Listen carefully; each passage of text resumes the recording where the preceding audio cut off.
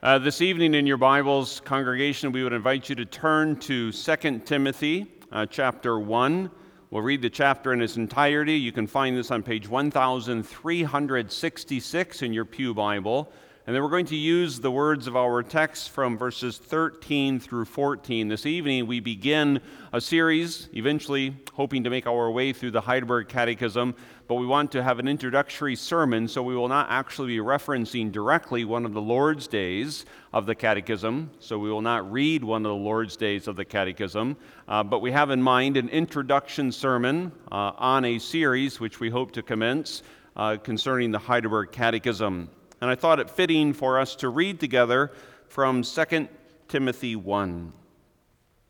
Paul, an apostle of Jesus Christ, by the will of God, according to the promise of life which is in Christ Jesus, to Timothy, a beloved son, grace, mercy, and peace from God the Father and Christ Jesus our Lord.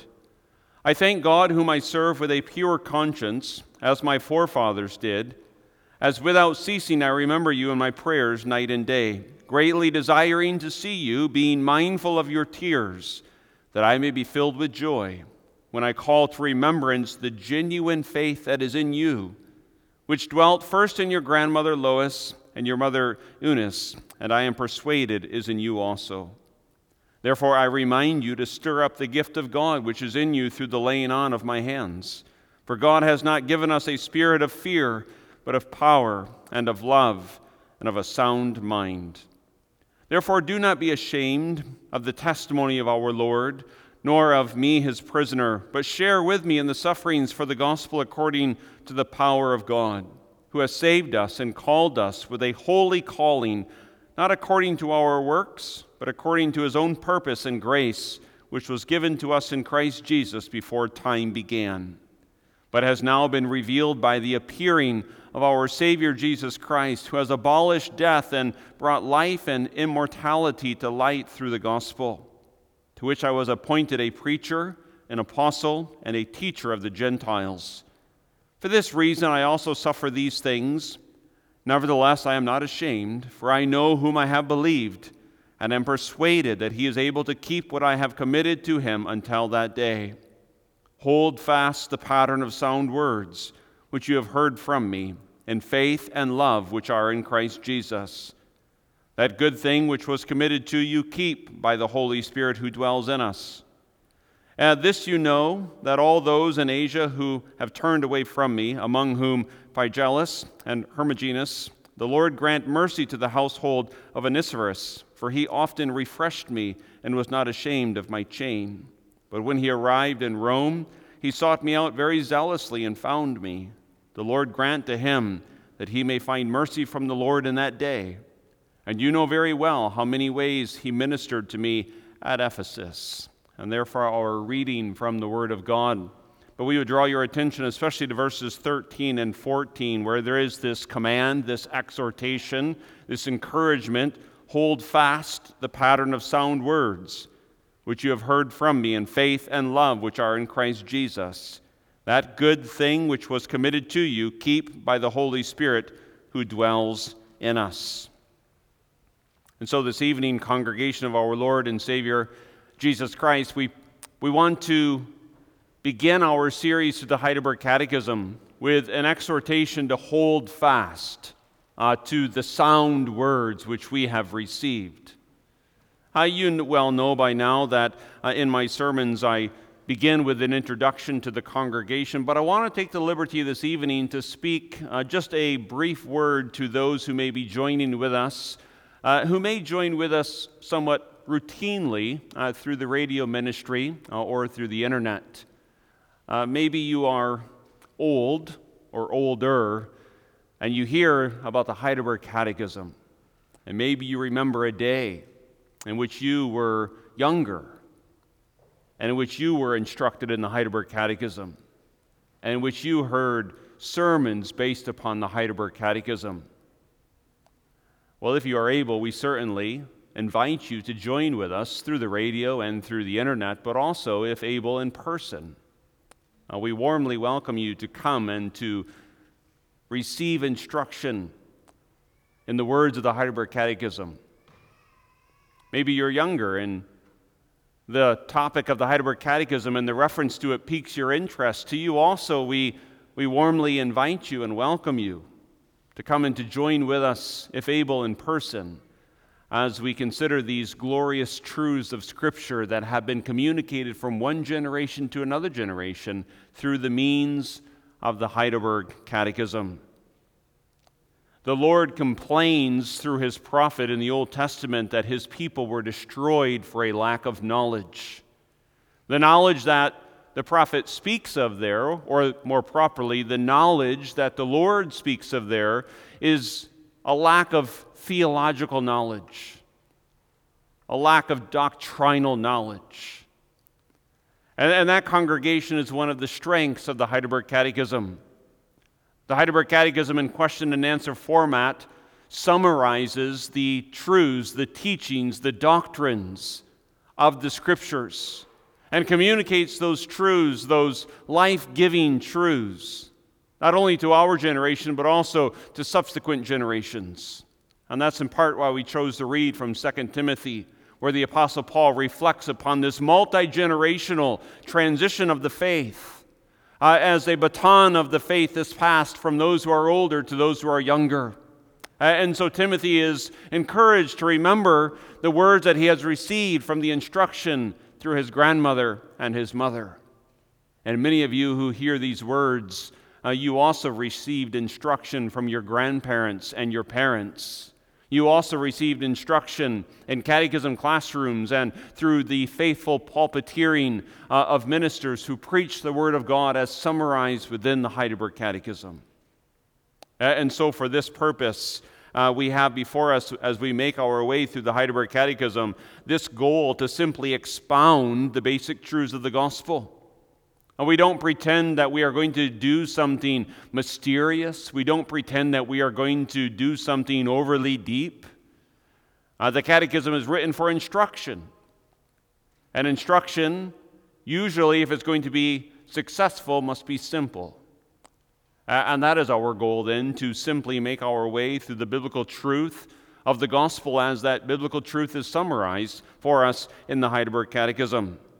There is a long history of using the Heidelberg Catechism, which was originally composed in 1563 by the request of Prince Frederick, written predominantly by Zacharias Ursinus, a young theological instructor, but also Caspar Olevianus and others also, young ministers in the heartbeat of the Reformation. And Prince Frederick wanted a catechism, a question and answer format, a very common format throughout the Reformation, but he wanted a catechism in which his people, his subjects, those who he ruled over, could be instructed in the biblical faith that was coming to a renewed understanding in the days of the Reformation. And almost immediately upon the reception of the Heidelberg Catechism, the Reformed churches in that area of Germany, and then also in the lowlands, what would eventually become known as the Netherlands, received the Catechism, reading it with their biblical evaluation and accepting it as a faithful summary of the Word of God. And then the ministers in the churches deemed it suitable to use this roadmap, you might say, or this skeleton of theology as a basis for the instruction that they would give their congregations from Sunday to Sunday. Nearly 450 years later, we continue to do the same. Not, we hope, just merely out of tradition, but hopefully we continue this tradition because we understand that it is profitable for our instruction in doctrine. And so we continue to believe that the truths of the Heidelberg Catechism are relevant. Catechism preaching really is nothing other than topical preaching, the topics or the doctrines being those that are within the Bible. And we know that the Bible is the word of the Lord that abides forever or that endures forever, and it always has a relevancy. Some critics might laugh at the practice that we engage in this evening of preaching a system of theology as that system of theology is organized in the Heidelberg Catechism, of doing the same thing that has been done for 450 years, but we make no apologies for doing so because we are convinced that the truths of the Heidelberg Catechism are extremely relevant. An anecdotal evidence of this, and then also a quote to support the anecdotal evidence. From time to time, as you can well imagine, we're called to minister to those elderly saints who are on their deathbed. And what do you say to a person upon their deathbed? Well, you go with Scripture, of course, but also with the truths of Scripture. And it is remarkable and it is encouraging to stand or to sit next to an elderly saint's deathbed, perhaps even as they struggle for breath itself, and to ask them, what is your only comfort in life and in death? And maybe with just a barely audible whisper to have them say along with yourself that I am not my own, but belong to my faithful Savior, Jesus Christ. And as your pastor, my goal, my hope, my prayer is that in all of life, but especially in that moment of death, that you also would be able to say with sincerity of heart that you have comfort. The comfort of the gospel, the comfort of knowing that you are not your own, but the comfort that comes knowing that you belong body and soul, in life and in death, to your faithful Savior, Jesus Christ. A quote, much has changed since 1563, but the basic questions about life and death, sin and grace, God and man, have remained ever the same. Much has changed since 1563, but the basic questions about life and death, sin and grace, God and man, have remained ever the same. And so with our Bibles before us, using the summary of scriptural truths within the Heidelberg Catechism, with prayerful expectation that the Lord would use these sermons to encourage us in the faith and to communicate that faith to subsequent generations, we look this evening, by way of introduction, upon our theme, Holding Fast the Sound Words. Now we do so by, first of all, looking at the content of sound words, then secondly, the purpose of sound words, and then thirdly, the value of sound words. Well, what does that word sound mean? Sound has this idea of solid with substance to them, true. Because words are cheap, and there's plenty of them, especially in our culture, where either audibly or through other forms of communication, people seem to talk without ceasing. And that in and of itself demands that we evaluate the words which we hear and the words which we speak. Are the words that we receive sound words? Do they have substance of truth to them? Well, in evaluating sound words of theology, of doctrine, of God, of man, of sin, of salvation, of grace, and of mercy, we must, of course, first go to the Scriptures alone. To the Scriptures alone we go to determine what are sound words. And sound words are those which we find in Scripture, but also those words which agree with Scripture. And so in our doctrine and in our theology, we don't always just simply quote text, but based upon the text of Scripture, based upon the revelation of the Word of God, we derive sound words, true words, theological statements. And that's something of the content of sound words. A sound, a solid, a true, a reliable word is, first of all, a word of doctrinal truth. And that phrase in and of itself has fallen on hard times in our era. I suppose if we were going to make some type of brochure introducing our church or our congregation to the community, and if we were to say, well, we are going to emphasize doctrine, some might say, well, that's not a good approach. That's not a very winsome approach. But that'd be out of a misunderstanding of what doctrine is. Doctrine is just simply what we believe about God and what we believe about everything in relationship to God. The same is true of the phrase theology. Theology is just simply our study of God and then the derived conviction that we have about God. And so while some say that, well, I'm not a theologian, R.C. Sproul, of course, is correct when he says everyone's a theologian. And so you as my listener and I as a speaker tonight, you are a theologian. You have a belief about God. You have a conception about God. And you have a belief about yourself in relationship to God. And you have a belief about Jesus Christ. And all of those beliefs and many more could be identified. That makes up your theology. That makes up your doctrine. And collectively, that makes up our theology as a church. But our theology must be sound theology. It must be true doctrine in accordance with the words of Scripture. Because what we have in the words of Scripture is the self-revelation of God. And not only the self-revelation of God in the sense that God gives the self-revelation, but God himself comes and yes, to a limited capacity given our finite minds and his infinite existence, God reveals some truths to us about himself, and then also truths about ourselves in relationship to God and truths about salvation. And so the apostolic church emphasized doctrine. We read, for example, in Acts 2, verse 42, about the apostles in the apostolic church. They continued steadfastly in the apostles' doctrine and fellowship, the breaking of bread, and in prayers. So 4 different items are identified of their continuation. Notice the emphasis upon a continuation. We looked at this last week, Sunday morning, so we won't pause too long here. But notice this continued emphasis that runs all throughout Scripture. Hold to these things. Continue in these things. And the apostolic church, they continued.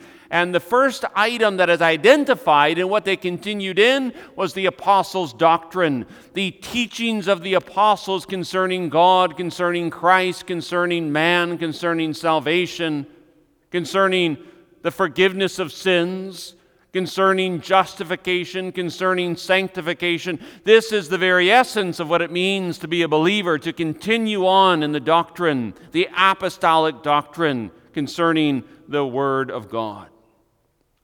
And so you might say that it is absolutely vital to know and to believe with a vibrant faith our doctrine.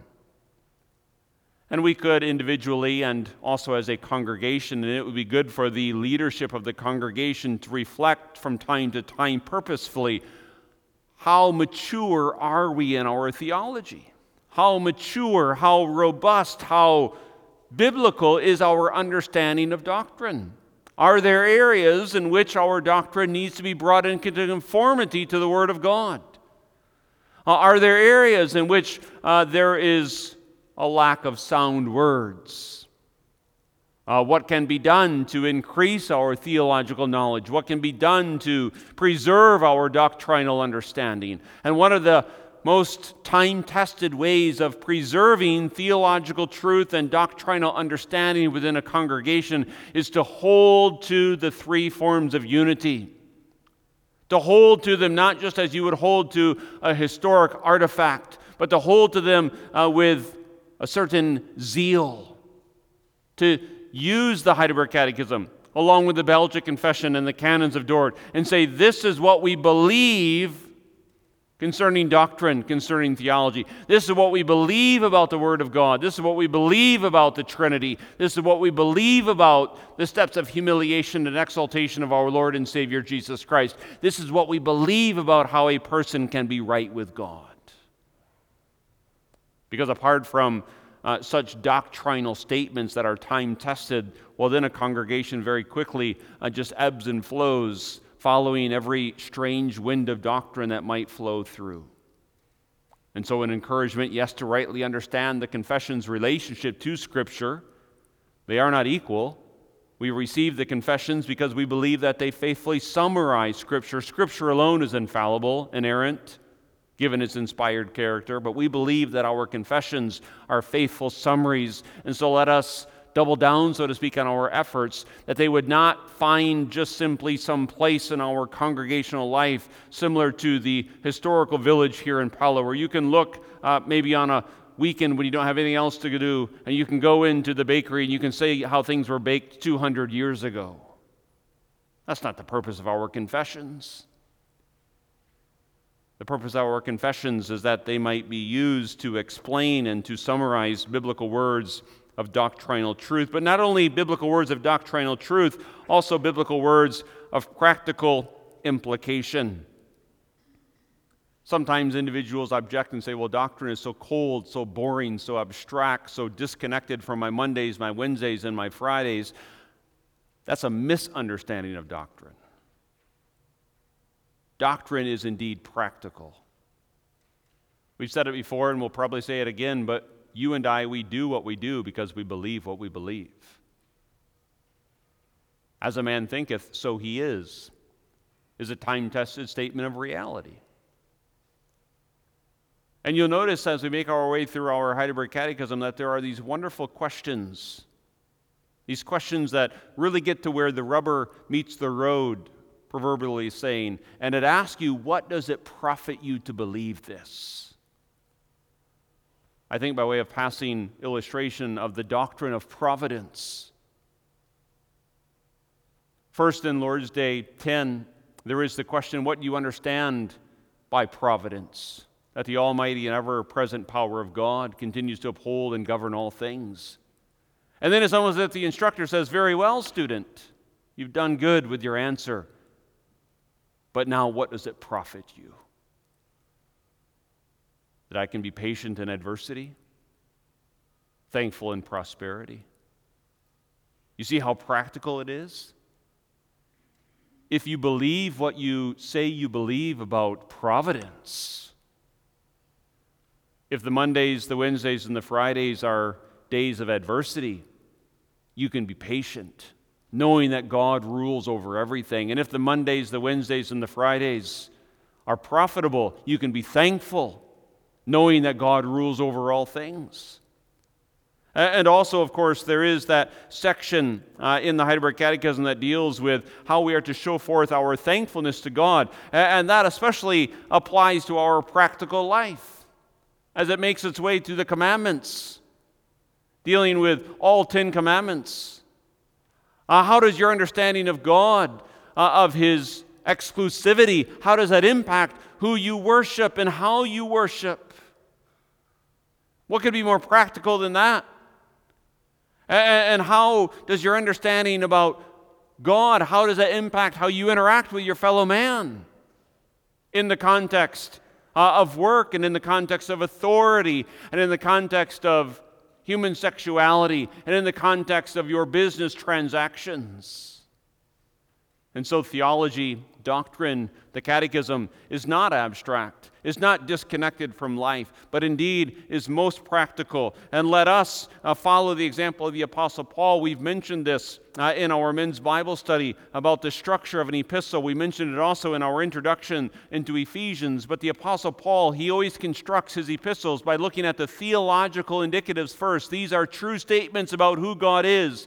And then there's always that transition in his epistles. Now, therefore, because this is who God is, and because this is what God has done, now, therefore, you do this, or you believe this, or you respond this way. And our catechism, by and large, reflects that same structure.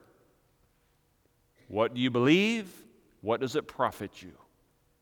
And so this is not just some cold, abstract content, but this is content of biblical words of doctrinal truth and also then their practical implications. Well, if those are the sound words, what is their purpose? And that's our second point as you follow along, perhaps in your outline, the purpose of sound words. And again, by reminder, sound words are biblical words, words of biblical truth. Words of biblical truth about God and about ourselves and about salvation. The purpose of these sound words is a twofold purpose: to glorify God and to save sinners. Now, those are not two disconnected purposes, but interconnected purposes. God is glorified by the salvation of sinners. We will attempt to be brief on the first point, to glorify God, because we emphasize that, or at least we attempted to emphasize that this morning. But just notice that this is the end, this is the goal of all theology, of all doctrine, to glorify God. And if you, if we, and especially if I, in the position of an office bearer, of the minister of the Word, if our study of theology stops short of the glorification of God, then our study of theology is most amiss. And that's why it's most troubling, but also most concerning to interact with a proud theologian. Because a proud theologian is a deceived theologian. The more we come to really know about God, the more that our souls ought to glorify God and God alone. I've often thought, and sometimes in a self-condemning way, but isn't it awfully ironic that you can meet people who are very proud of their knowledge of total depravity? They can boast that they know the doctrine of total depravity better than the Arminian down the road. Well, the person who really knows his or her total depravity, that doctrine, will be a person who is most humble, but a person who also gives most glory to God. And maybe a point of application for us as a congregation. Do we pride ourselves in our theological knowledge and our doctrinal fidelity? Well, theological knowledge and doctrinal fidelity are good gifts of God. That's exactly what the Apostle Paul is saying to Timothy. Hold fast the pattern of sound words which you have heard from me. That good thing which was committed to you, keep by the Holy Spirit. And so maybe we as a congregation, we go from our fathers and our grandfathers, and through the instrumentality of our grandmothers and our mothers, we have received the Reformed faith. We have received the biblical faith, and by the goodness of God, we have held to that. And that's all very well and good, but let us not become proud of who we are in regards to our theological knowledge or our doctrinal convictions. Let us humbly give thanks to God, and let us consistently give praise to God. Sound works of doctrinal truth glorify God by making known His work. And you can think of the whole spectrum of His works. You can begin, as our catechism would begin, with God the Father, and especially His work of creation. And so when we look at the doctrine of creation, it's not just so that we can sharpen our swords and go attack the secular evolutionist, but first and foremost, that we can look upon the glorious evidence and the result of the handiwork of our God, that we can look upon, yes, even the streams and the fields and the trees and the skies, that we can say, behold the handiwork of our God, how great thou art. Now, yes, in engaging in apologetics, we will defend the faith against secular evolution. But see, that's not our first and foremost goal, to just annihilate intellectually the person who has believed the lie of evolution. Our first goal would be that we would glorify God by acknowledging His handiwork. And what ought to motivate us to defend the faith against those who deny the faith, or those who pervert the faith, or those who twist the faith? There ought to be a holy zeal worked up within us that when the lie of evolution is presented, it robs God of His glory.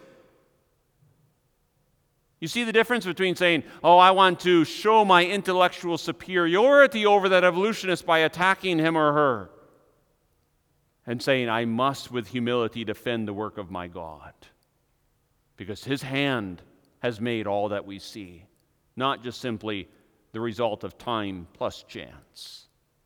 And so the glory of God must be continually at the forefront of who we are and of what we are about. And this also is an opportunity for personal self-reflection and for the leadership of this congregation for pastoral reflection. Do we have this primary focus that the glory of God is our consuming object of desire and affection? Now, in connection, of course, with the glorification of God is the salvation of sinners. The purpose of these sound words, the purpose of Scripture, the purpose of theological truth is the salvation of sinners. To reference the Belgic Confession, Article 2, God has revealed himself as far as is necessary for us to know in this life, to his glory and our salvation. Again, we said sound words are words that are truth. Words that are true, especially in regards to the need of salvation and the way of salvation. And here again, sadly, there are so many lies that abound within our culture and also within our churches. First of all, concerning the need of salvation, there are many who would deny the need of salvation or at least downplay the need of salvation. Sadly, many a pulpit is probably occupied in this day by a man who is telling the congregation how great they are. And if you tell a congregation long enough how great they are, eventually the cross is eclipsed, because no one sees any need for the cross. In contrast to that, sound words comes and says there is a desperate need of salvation given the reality of our sin and our alienation from God. This is, you might say, antiquated theology, but it's not wrong theology. This is the message that was given from the beginning. Well, why do you think that Adam and Eve needed to be clothed with the skin of a sacrificial animal? Why do you think blood had to flow all throughout the Old Testament, culminating in the blood of the Lord and Savior Jesus Christ? I assure you, it was not just for what's known as the moral example theory. The moral example theory says that Christ died and suffered that horrific experience on the cross of Calvary just simply in a desperate appeal to communicate to you and to I how much God is displeased with sin and how much he longs for us to return. No, upon the cross, understood properly, there was a propitiation, atoning sacrifice. Jesus died there as our substitute. This is the way of salvation. And growing ever closer are distortions about the way of salvation. Even in Reformed denominations now, what's known as penal substitutionary atonement, that Christ substituted in our place and suffered the penalty of our sin. In denominations that at least outwardly hold to the three forms of unity, teachings are tolerated, accepted, allowed, that deny that Jesus Christ paid the penalty for sin on the cross.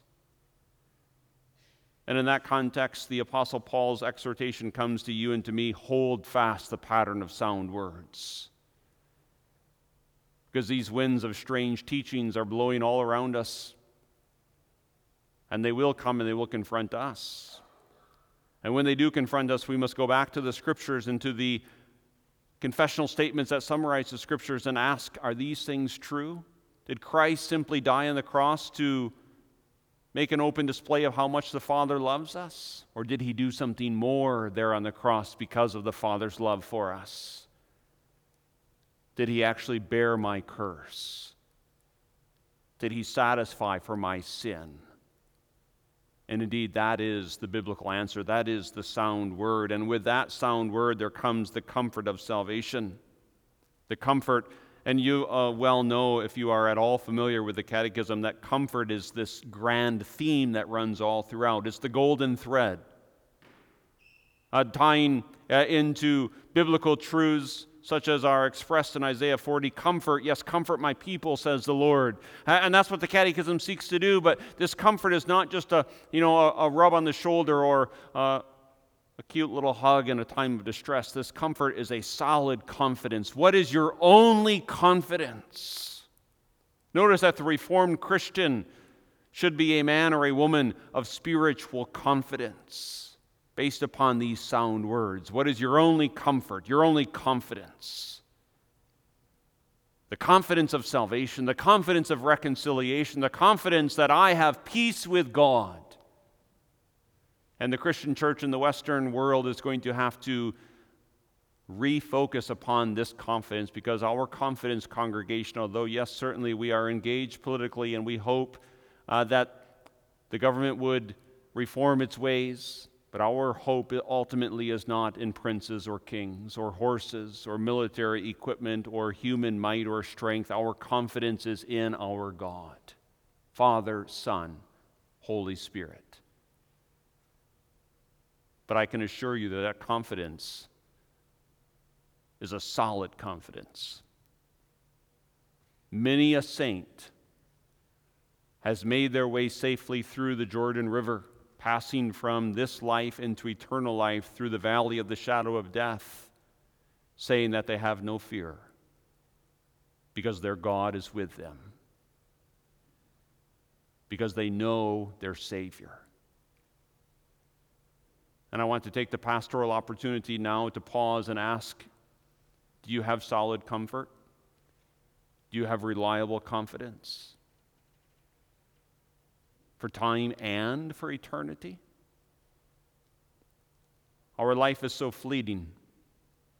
As a minister, you begin a series on the Heidelberg Catechism, and you think, well, in 52 weeks, and I know we don't perfectly follow the pattern of 52 weeks, you think, well, in 52 weeks, I'll begin the Catechism again.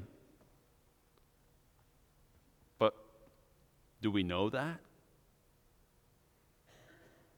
I have Lord's Day 1 sermon planned, but do I know that I will preach that sermon?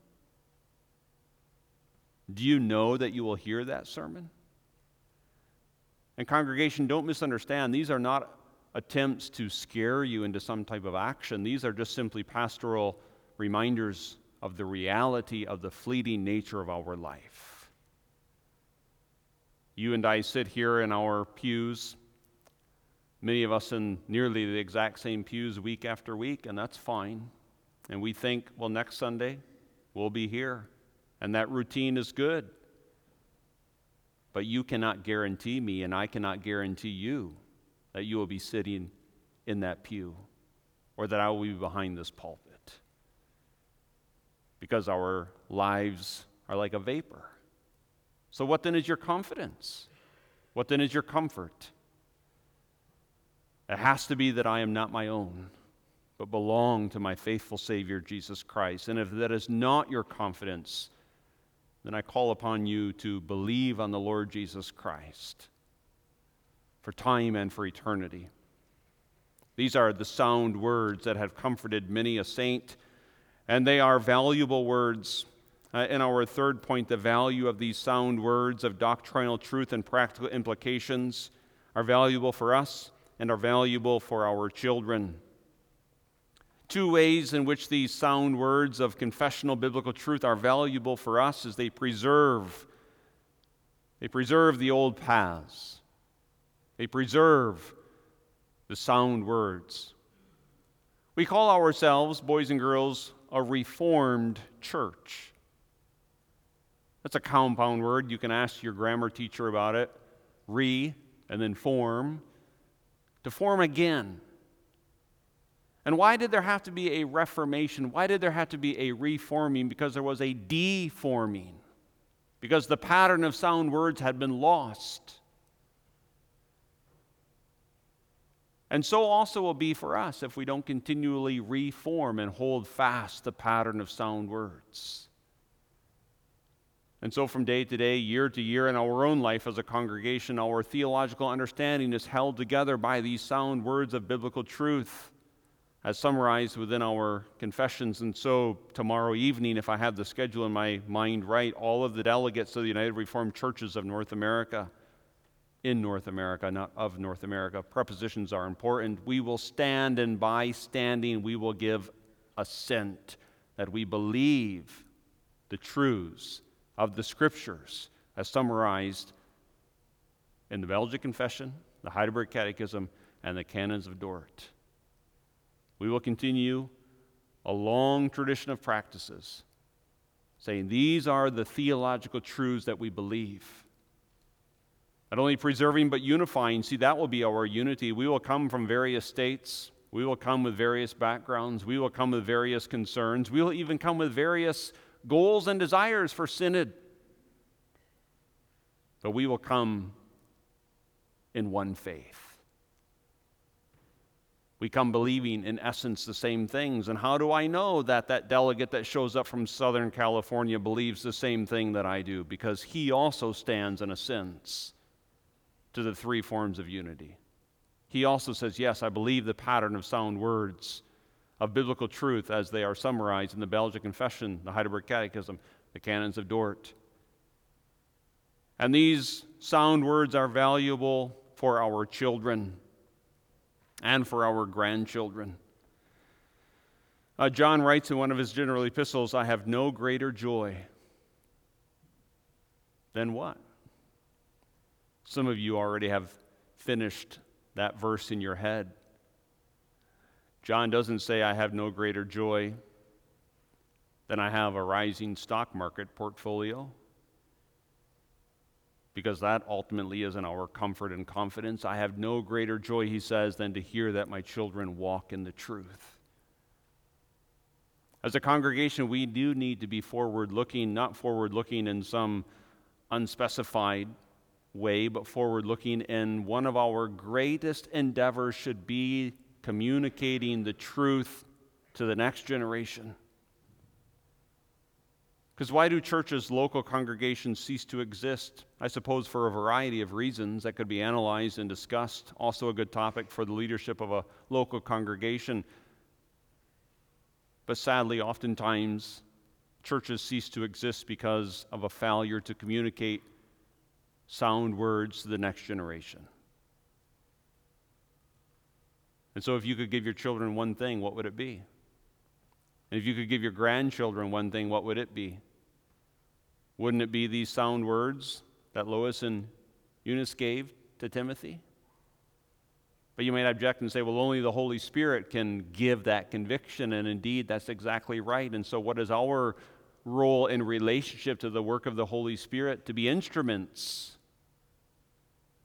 To be instruments seeking through our teaching and through our preaching and through our instruction to communicate from one generation to the next these sound words, and then doing so with prayer, earnest prayer, that the Lord would bless the souls and the minds and the wills of our children and of our grandchildren. And for some of you, by God's good providence, you can also pray this for your great-grandchildren.